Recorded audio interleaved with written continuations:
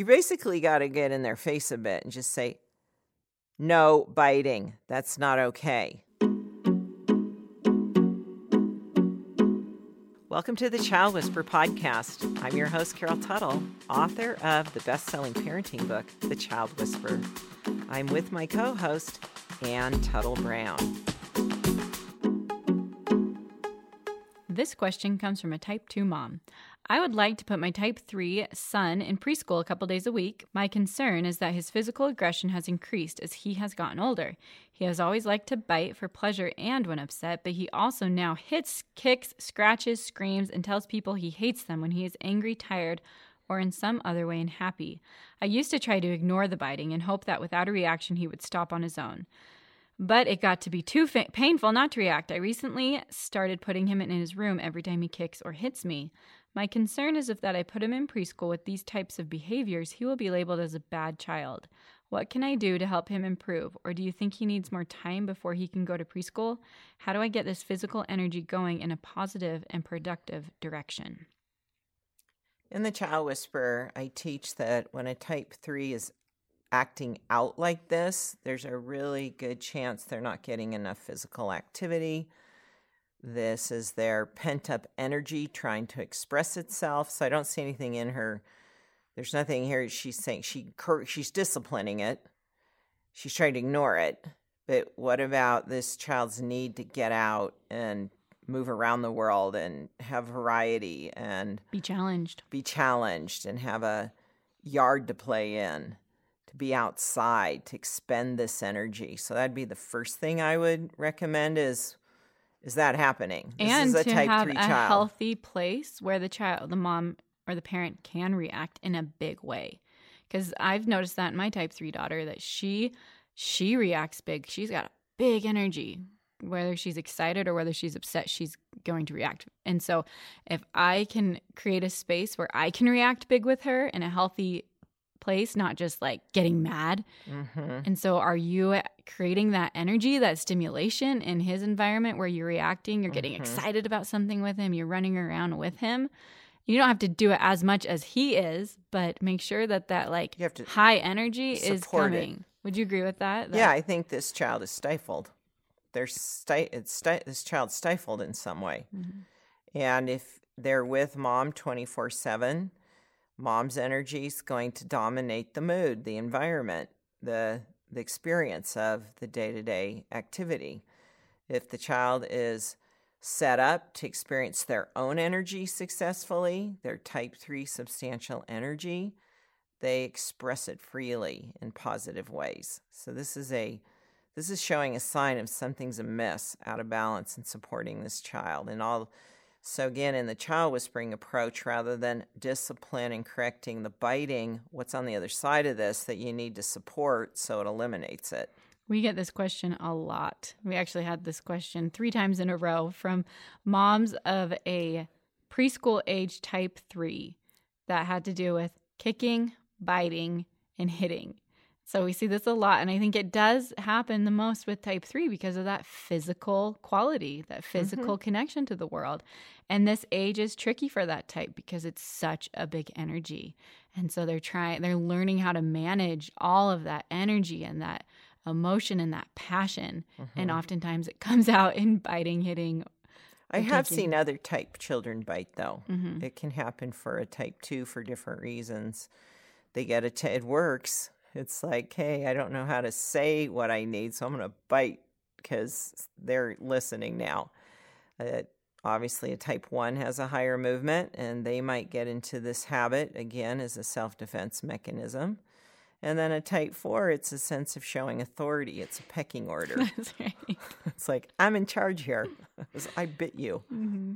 I think I've seen it in one of our other grandchildren, the biting that's thing. Right, type 4. Yeah, and I think it was seriously to get her position known. Yep. Who's in charge? I'm the authority here. Did it work very well?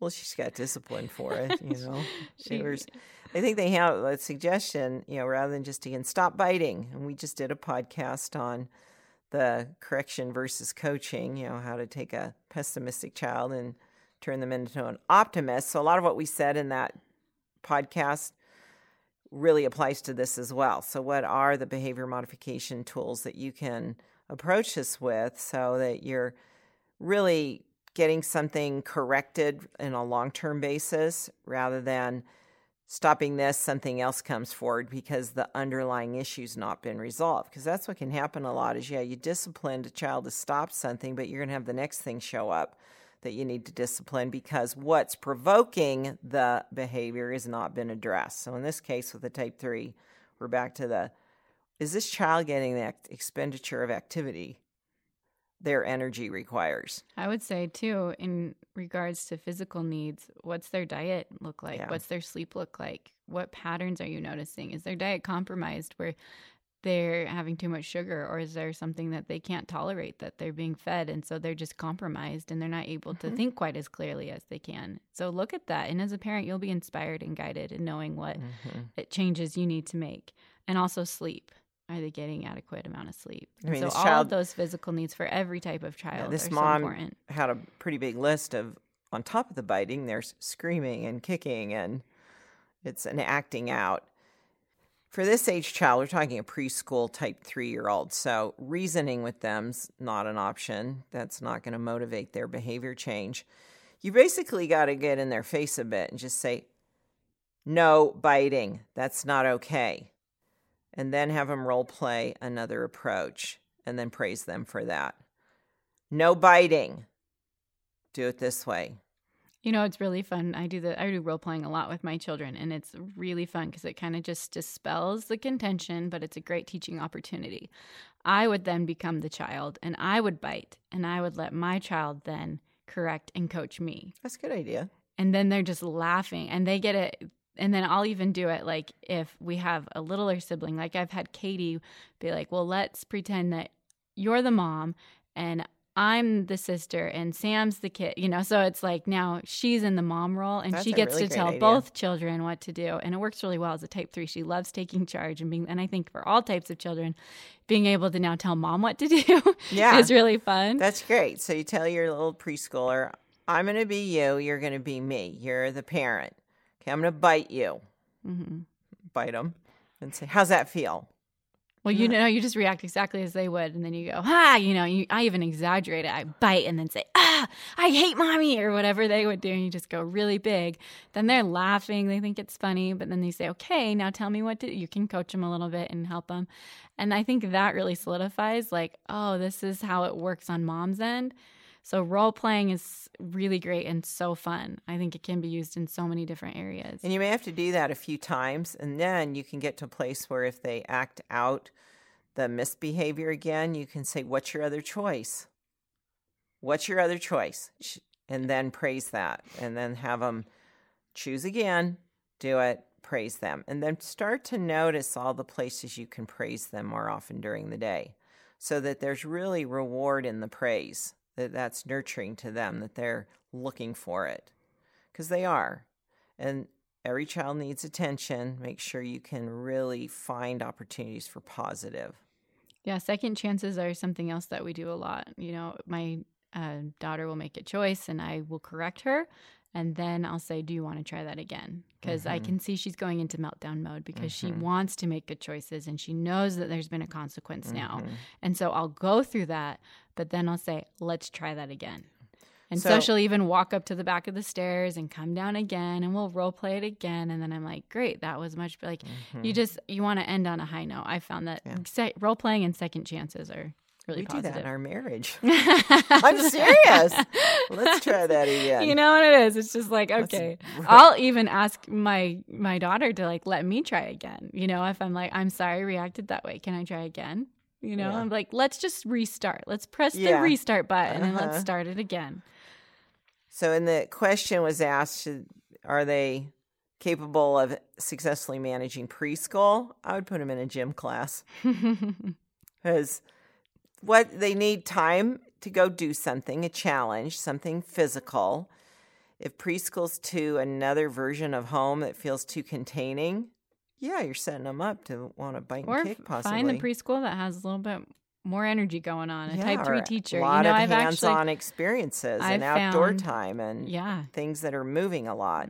Oftentimes, I've seen the case is that when this child who is exhibiting a certain behavior at home, you get him into preschool or school, and they respect the authority, the system set up to help them succeed, that it oftentimes won't exhibit in school. I know that I had a type 3 nephew who had this tendency to hit and bite his brothers, but once in school, he was set up for success and he did really well in school.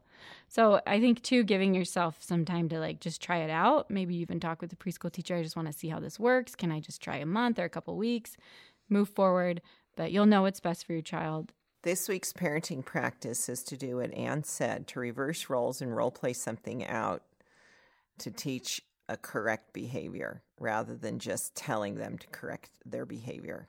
And then make sure you give a lot of praise to reward their good behavior.